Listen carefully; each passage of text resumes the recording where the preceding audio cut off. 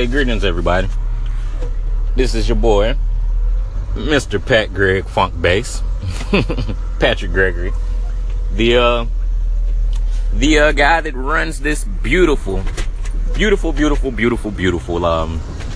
radio station that we call Aeronautics Radio. Hope everybody's doing quite amazingly well this morning.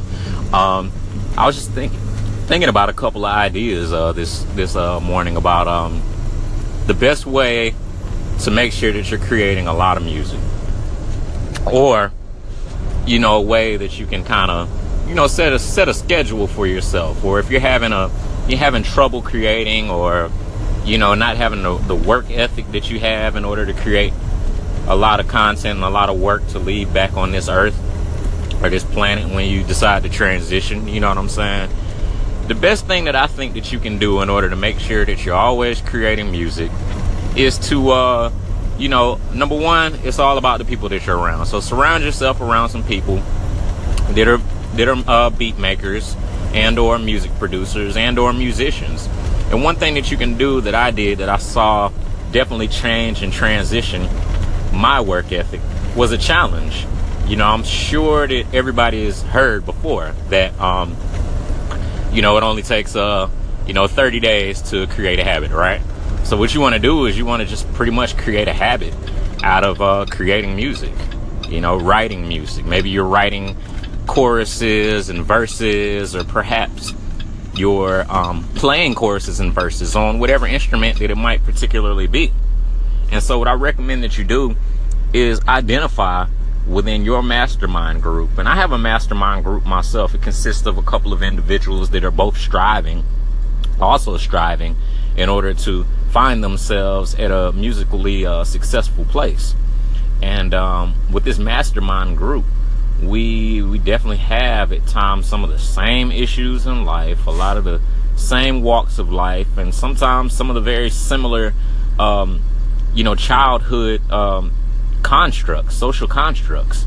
And so what I say that you do is you find some individuals within a mastermind group that you've created, meaning that these people are extremely passionate about music as much as you, if not even more. And if they are more, then it's even better for you, because then you can step up to that level in which they're already on.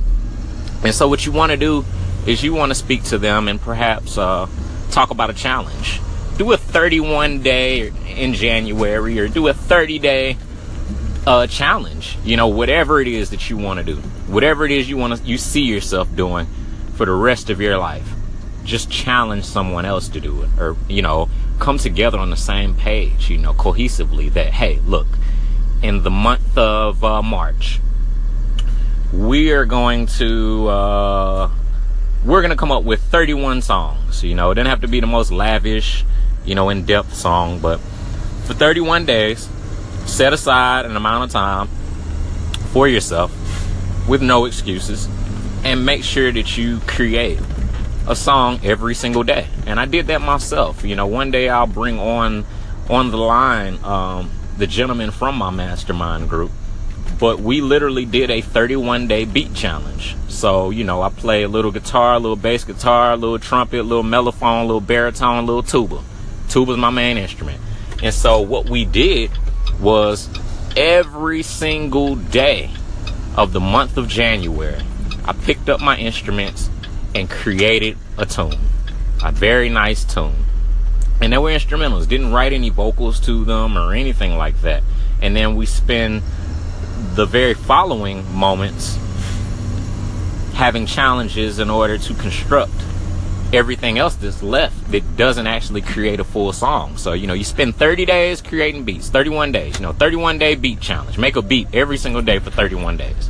Then after you do that, you spend the next month or however long it takes, and you create choruses and verses, so maybe the next month is a chorus challenge, and maybe the next month after that is a verse challenge. You're writing verses, very important, impactful, meaningful lyrics and vocals that you can put to that challenge. Now you're in your second month. Now you've got a habit of producing, and you've also gotten a habit of writing music. You'll be so happy with yourself. You'll feel so accomplished, and